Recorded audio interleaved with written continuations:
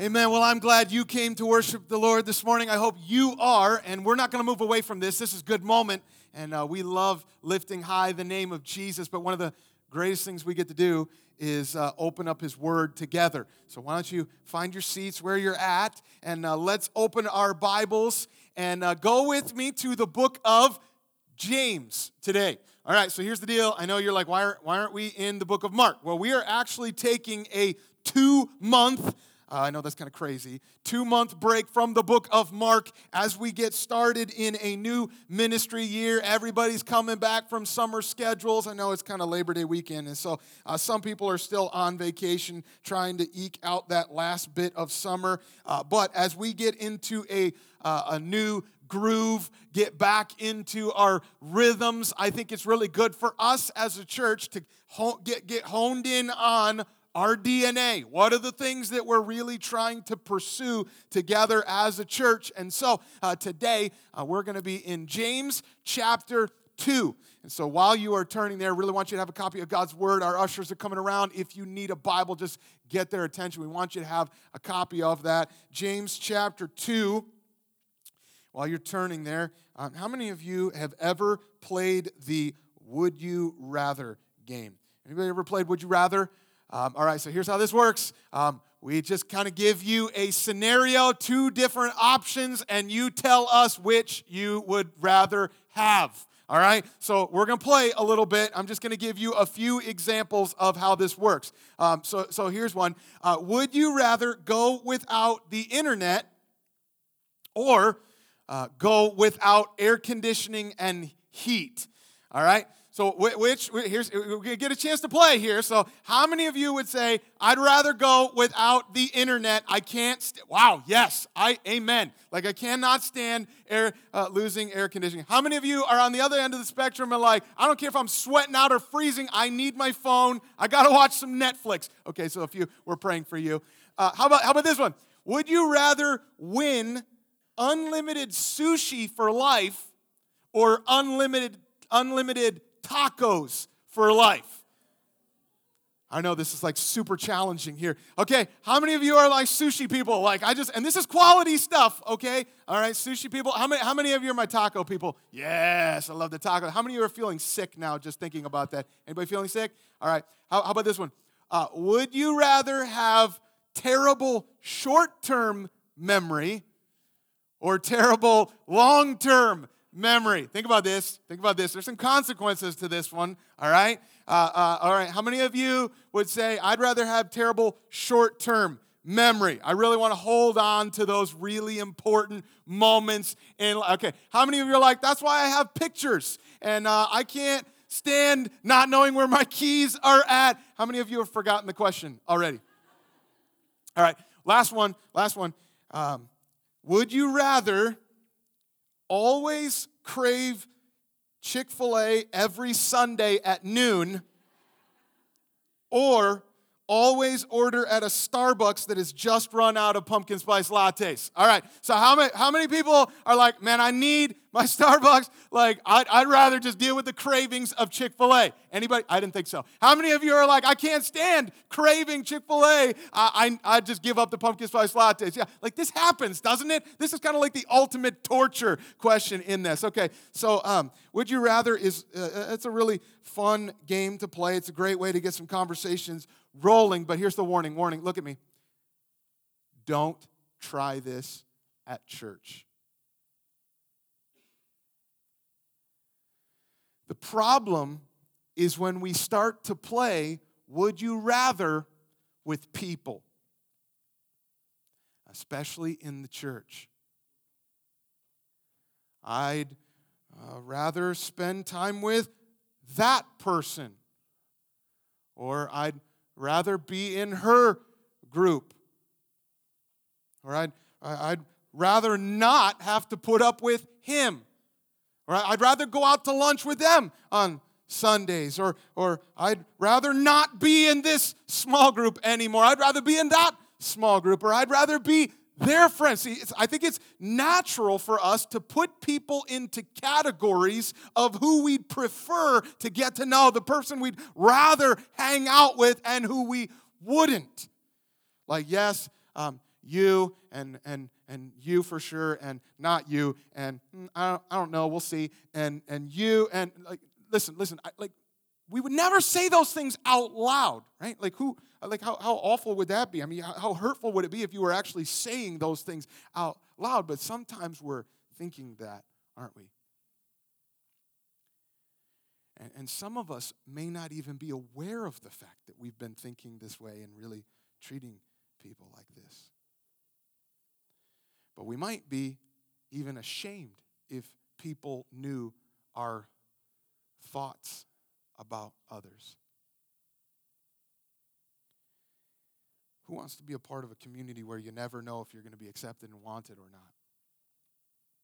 So the reason that we're talking about this is because we're right here at the beginning of a new ministry year, and I love this, that our church is growing. That's an awesome thing, and that gets me excited. And one of the things that gets me excited about is that means new people are going to be joining us very soon. And so I think it's time right now to make sure that we're setting the right tone, getting on the right trajectory, because we want to make sure that we are a loving church. And we want to make sure that it is obvious to everybody that here at Harvest there is a welcome without judgment, and that we love without condition. And so I think we need this word, James chapter 2. I just want to tell you, I want to speak this with so much gentleness, but this word has been coming for a while, all right? We need this, Harvest. James chapter 2, starting in verse 1. Let's listen and submit to what God wants to say to us today. Here's what he says. My brothers, show no partiality. We could just stop right there. Like, man, if we could get that. Show no partiality as you hold the faith in our Lord Jesus Christ, the Lord of glory. For if a man wearing a gold ring and fine clothing comes into your assembly, and a poor man in shabby clothing also comes in, and if you pay attention to the one who wears the fine clothing and say, you sit here in a good place, while you say to that poor man, you stand over there, or you sit down at my feet. Have you not then made distinctions among yourselves and become judges with evil thoughts? Listen, my beloved brothers, has not God chosen, has he not chosen those who are poor in the world to be rich in faith and heirs of the kingdom which he has promised to those who love him? But you have dishonored the poor man.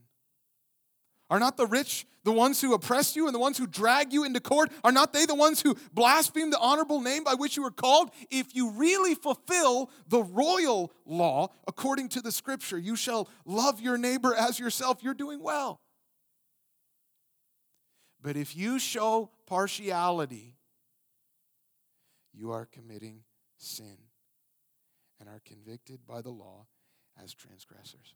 All right, here's the deal. Let me just give you the big idea of this text, because I just want to get on this, okay? A loving church doesn't show partiality. This is not part of the family of God. And get that? As we dive into this, let me just ask that God would challenge our hearts and maybe bring some conviction, but also comfort us and help us to get after this, being a loving church. Father, I pray that you would, this is one of those words that I think we need as a church, and we want to be sensitive to your spirit right now. I pray that your spirit would be filling us. And God, that we would listen to you. And Lord, we just long so badly to be a church that is loving, that when people walk in here, they know that they're not going to be judged, that we will welcome them with open arms. And that here they will find a family where they are loved, not with conditions. Lord, I pray that we would become this kind of community that is centered on the gospel, that makes Jesus look amazing. And I pray that in all of it, you would get the glory. It's in your name we pray. Amen. All right, we're getting after this. If we are going to be a loving church, then I think there are two requirements in this text. Here's one. Note this. Let's get after this. Stop preferring people. Stop preferring people.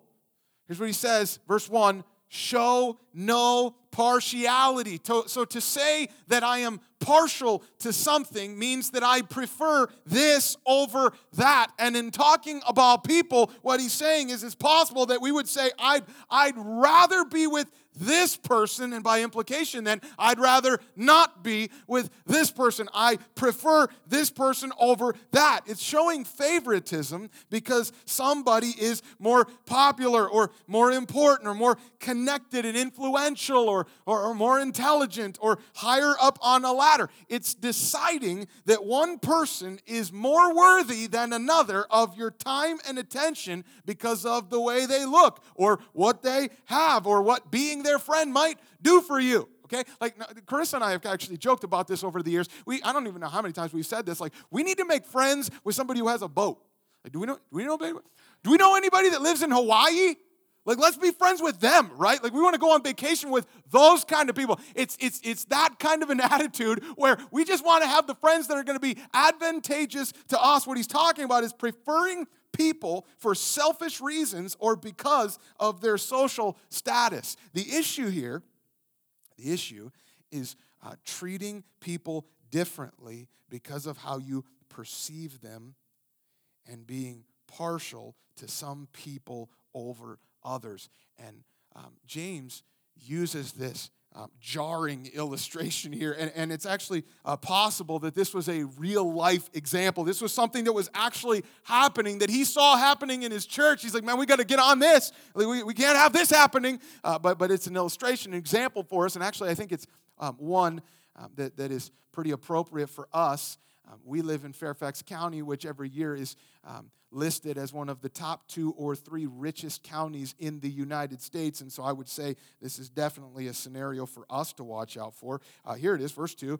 In walks a man wearing a gold ring and fine clothing who comes into your assembly. So it's kind of easy for us to imagine this scenario on a Sunday morning. Dude walks into here on Sunday morning looking sharp, right? And he's got like perfectly sculpted hair, which is totally not fair. And he's got a beard that would rival a dwarf. And he's like tall enough that you're like wondering if he ever played for the Lakers. And his shoe game is strong. And he's got the right clothes. He's looking GQ. He kind of smells like the men's section at Macy's. And he's ripped. He's obviously into CrossFit. And he'll probably tell you that. And then he rolls in his sports car, and he can't even be bothered to take off his designer sunglasses while he's inside. And you're trying to talk to him, but he keeps having to look down at his Apple Watch because another CEO is still trying to get a hold of him. Here's the deal. This guy is on point, right?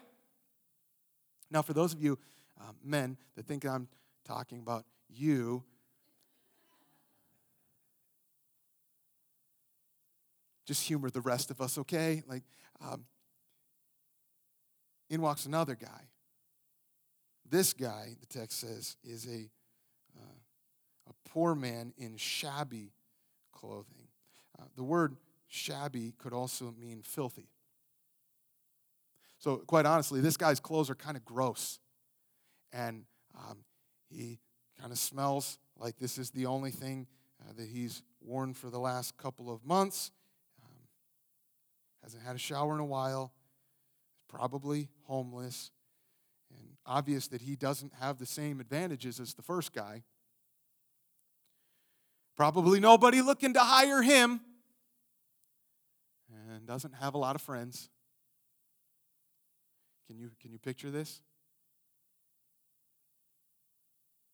So if this kind of makes you uncomfortable, I think it's because James is masterfully painting a picture that hits a little all too close to home. The emphasis is how you might treat those two guys differently. It seems pretty obvious that these guys are new here. They're new to church because they don't know where to sit. We've got to show them where where they're supposed to sit. And so while they're coming in, you might be tempted, James says, to pay attention, verse 3, pay attention to the one who wears fine clothing and say, you sit here in a good place. So this is the kind of guy or girl that you're like, man, come sit next to me. Like I'll show you where the worship center is. I got a seat. You can sit right next to me. And let's make sure that we get their phone number after service because we want to connect with them throughout the week. I mean, honestly, if we could get them into our small group, that would be a huge win for us, right? That would be awesome. And it almost becomes kind of competition to see who's going to get to those people first. Like, they're that awesome. You just tell right away. Those are the kind of people that we want to connect with. As opposed to the other guy, James says, well, you say to the poor man, you stand over there. You sit down at my feet. It's just another way of saying, you're below me. You're not at my level. I'm not the kind of person that I'm really trying to connect with. You can just imagine, in walks the homeless guy, and I don't know that I am going to invite that guy to sit next to me. I don't know that he kind of smells. And kind of hoping that he's going to go sit in the back somewhere where nobody's going to notice him, and I'll make sure that I tell security to keep an eye on him. And maybe I comfort myself by thinking how wonderful I think it would be if our church would minister to that person. I don't want that. But if I'm honest, kind of hoping that somebody else will invite him to their small group, not ours. I don't know if I'm comfortable with that. I mean, we've got kids in our small group, and we meet in somebody's house.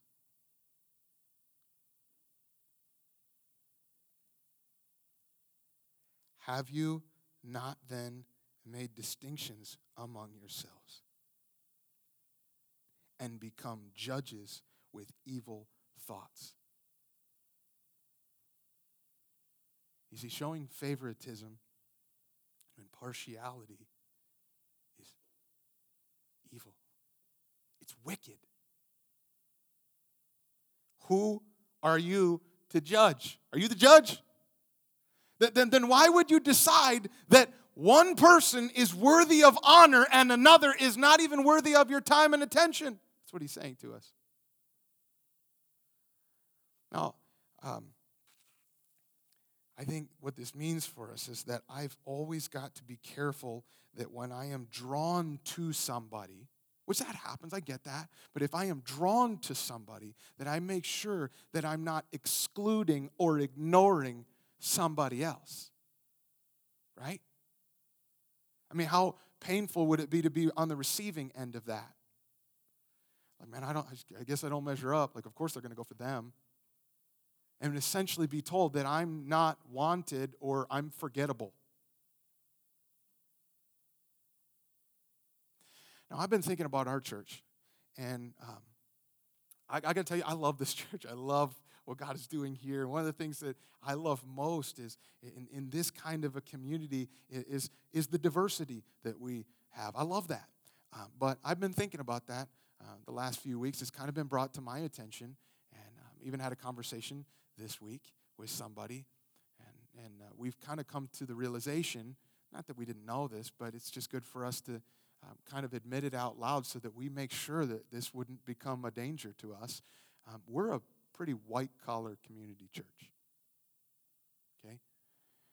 And so what that means is we need to be careful not to look down our noses at anybody that wouldn't fit that description.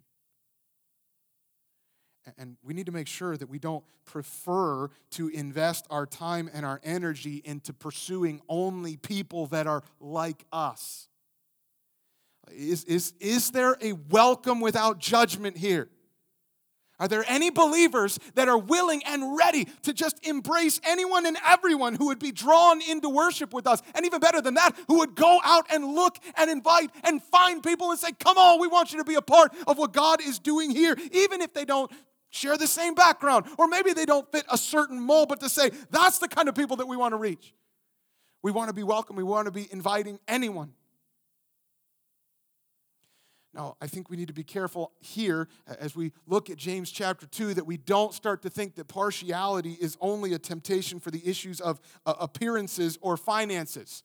Because some people might read James chapter 2 and think this is all just about rich and poor. And that's the issue. Now listen. That's an example that James is using, but I think we need to watch out for any preferences that would divide us. Any.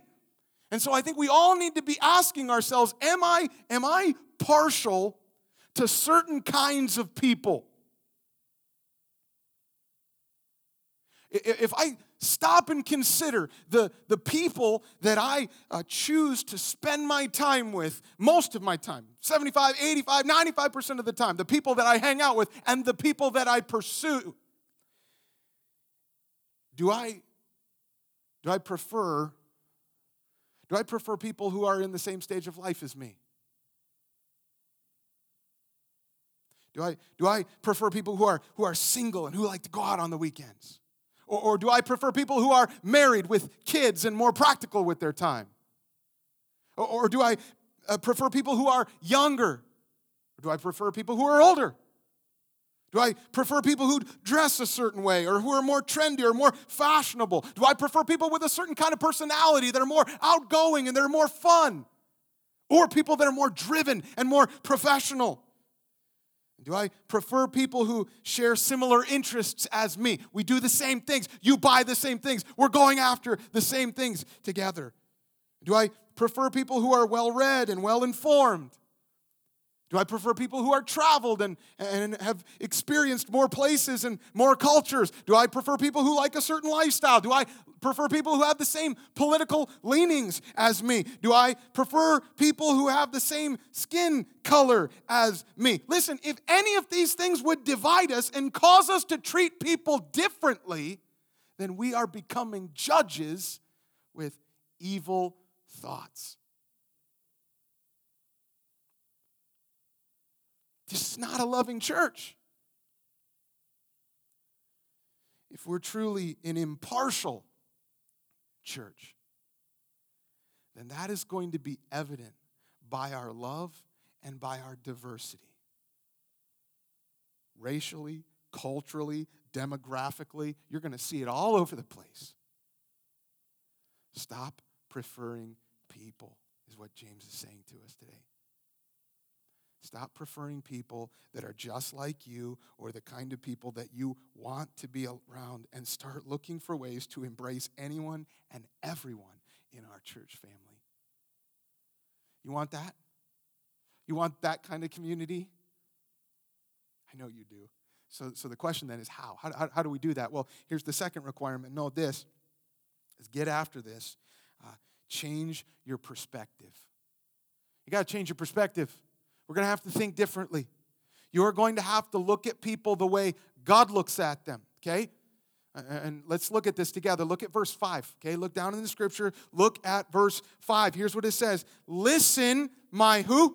Come on, somebody say, beloved brothers. This is the second time that he's actually called us brothers. He said it in verse 1. This should be a clue to us. What he's saying is, hey, we're family. We are brothers and sisters, and not just that, we are beloved brothers and sisters. Man, I hope you don't miss this. I hope you sense this. I hope that you hear this coming from what we're talking about here in church. I hope you feel this right here at Harvest, that you are loved. You are loved. You are loved by God, and you are loved by this church family. Beloved brothers, has God not chosen? That's election language there. Has God not chosen those who are poor in the world? Now, let me clarify something here, okay? This is a general truth. It's not an absolute truth. What he's not saying is that God always chooses the poor, or that God only chooses poor people. James is just kind of pointing out that is so often the case, that God chooses those who are needy in this world. God chooses those who are vulnerable to injustice in this world, to try to prove to you that you may be tempted to cast that poor man aside and treat him with contempt, but that's not how God treats him. God cares for him. God chooses. Okay, so what that means is that if I belong to this church family, it is because God has chosen me to be rich in faith and an heir of the kingdom. And if you're a believer in Jesus, then He's chosen you too. But you got to know this. God did not choose you because He prefers certain kinds of people and you fit the criteria. As if God likes certain personalities, or He likes people with a certain temperament, or He likes people with certain abilities, and He's looking for people who really have potential and who are ambitious. No. Look, I want you to see this on the screen. This is so important that we know this about God. Romans chapter 2, verse 11. Listen, for God shows no partiality. None. He does not do it. God is not a partial judge. And the fact that God chooses me, man, this blows me away, because He did not choose me because of what I've done or what I bring to the table or my personality or even my potential. God chose me, and I don't deserve to be adopted into this family. So the question for me is, why? Why am I allowed to belong? And the answer is because of what Jesus has done for me, right? James actually has just given us an image. Verse 2, he said this man is wearing fine clothing. That word fine could also be translated shining or sparkling. In fact, the word is actually used elsewhere to describe the appearance of angels. These angels are just shining out. But it's also the same word used of Jesus in Luke chapter 23. As Jesus stood on trial before King Herod, here's what it says. King Herod, with his soldiers, treated him with contempt and mocked him. Then, arraying him in, here's the word, splendid clothing, he sent him back to Pilate. See, this is how Jesus brought us together as beloved brothers and sisters, by submitting to injustice and ridicule and being adorned in fine clothing as a joke. To be beaten and mocked on His way to the cross. This glorious Son of God became what He did not deserve to give me what I do not deserve. Paul says it this way, 2 Corinthians 8, verse 9. For you know the grace of our Lord Jesus Christ, that though He was rich, yet for your sake He became poor, so that you, by His poverty, might become rich. So come on, tell me, what do we have in common, brothers? Sisters, what do we have in common? We are brought together by Jesus, and His love is what binds us together. The gospel brings together addicts and executives, contractors and clerks, single working moms and stay-at-home moms, teenagers and seniors, sixth graders and CEOs, millennials and Marines, Republicans and Democrats, ambassadors and refugees, Asians and Latinos and Africans and Europeans. The church is the family of God because of the work of Jesus Christ. And in Him, we are one. So, we don't really need churches that are going to start promoting their uniformity.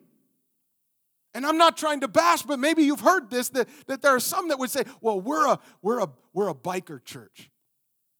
We're the church for the people with the tattoos who like to ride motorcycles. We're a biker church. Or we're a young families church. You got kids, you got family. We're the church for you. Or we're a millennials church. Or we're the church for the intellectuals.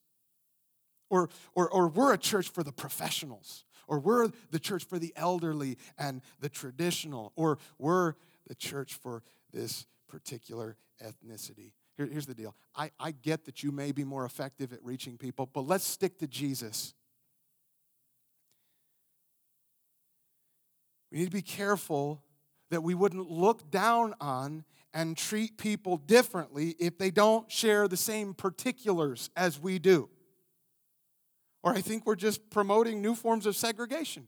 And that's as foreign to the gospel as the divisions that even our secular culture can recognize as wrong.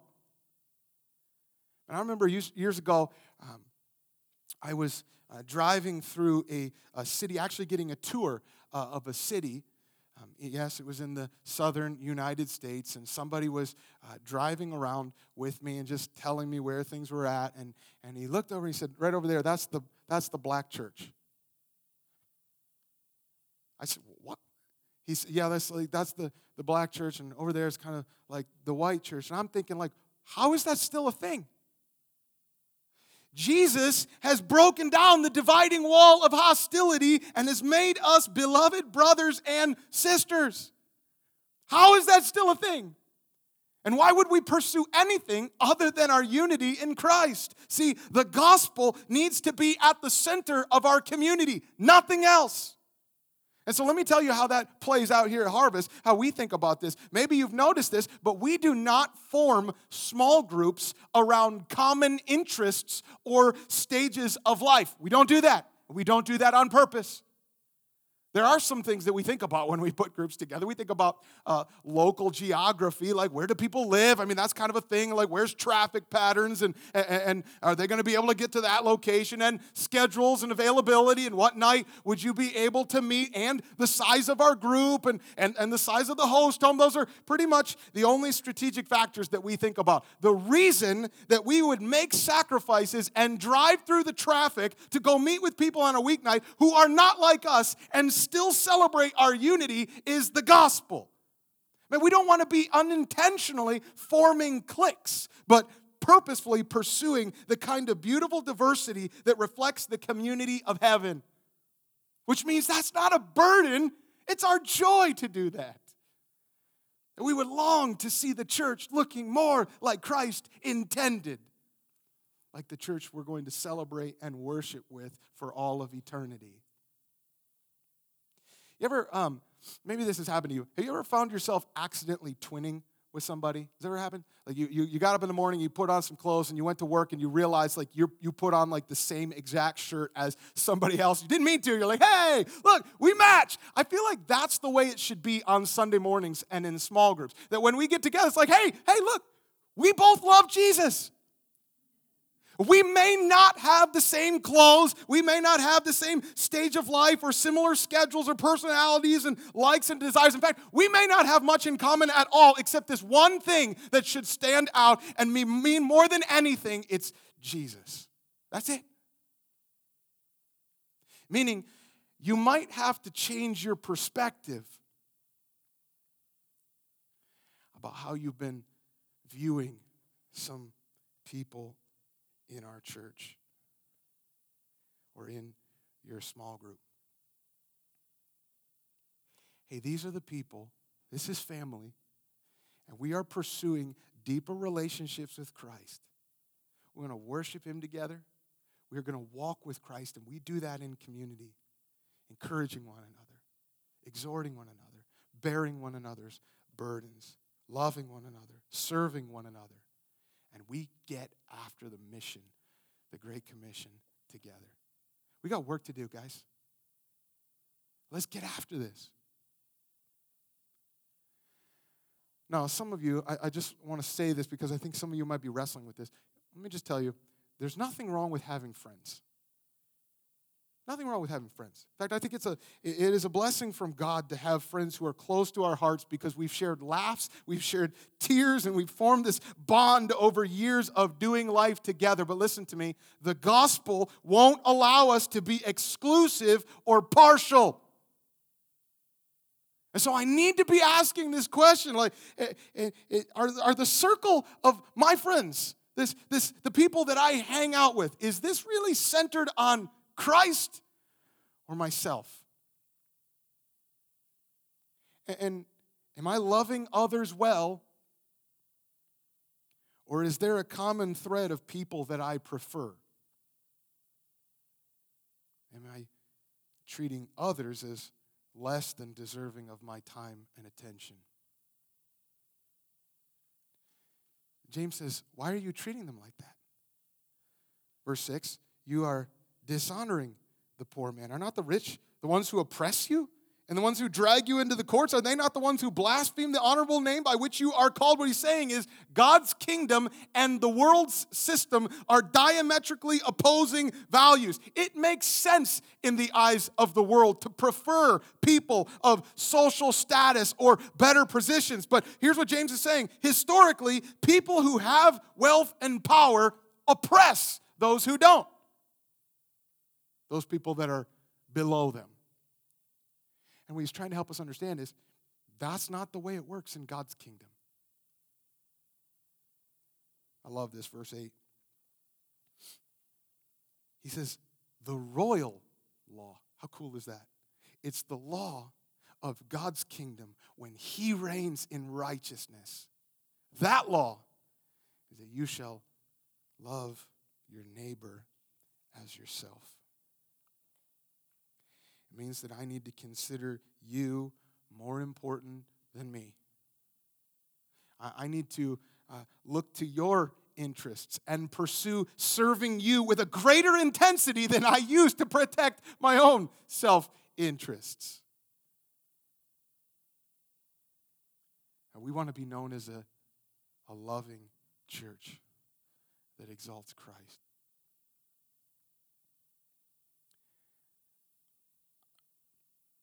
It's a joy.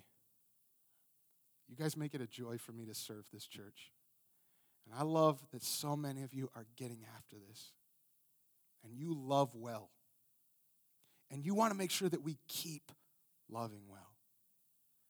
And so as we start a new ministry year, this needs to be a warning for us. A loving church doesn't show partiality. Because he says, verse 9, if you show partiality, it doesn't get any more clear than this, does it? If you show partiality, you're committing sin. I don't know, maybe the Holy Spirit is using his word to bring conviction into your heart on the way that you've been viewing certain people. Maybe the way that you've been treating people, intentionally or unintentionally, not meaning to, but treating them as though you would prefer others over them. God's word would tell us that that is sin. What do we do with sin? Let's confess that, knowing he's faithful and just to forgive us. Praise God. And let's start repenting. We're going to make some changes. And what's your part to play in helping us become a loving church that is not partial? What's the one thing that you can do this week to reach out and pursue unity in our church? Pursue unity in your small group. Or to invite and welcome others to come and worship with us. Father, I pray that, Lord, we just want to be a community where the gospel is the center. Where it is obvious that we love Christ, and because we love Christ, we love one another. And not just the people that are easy to love, not just the people that we'd prefer, but we are willing and eager to embrace and serve and love and care for anyone and everyone who wants to be a part of this church family. And God, we're going to confess that this is not going to be easy, and there's certainly spiritual warfare in this. That Satan would not love nothing more than for our church just to be divided and to be full of a bunch of cliques and people that just want to hang out with their friends and don't want to welcome and don't want to open up our circles. God, I'm praying that you are going to have victory over that. Thank you for the promise that you are building your church. And I pray that as we pursue this together. Lord, I pray that you would be glorified in us. Lord, as we start a new ministry year, we're aware that new people are going to be coming. And I pray that we would welcome them as Christ has welcomed us. Lord, I pray that it would be true of us, that everyone would know that when we say you are loved, we really mean it. That you would get the glory in all of it. Go with us as we repent and walk in love and unity together. It's in Jesus' name I pray. Amen.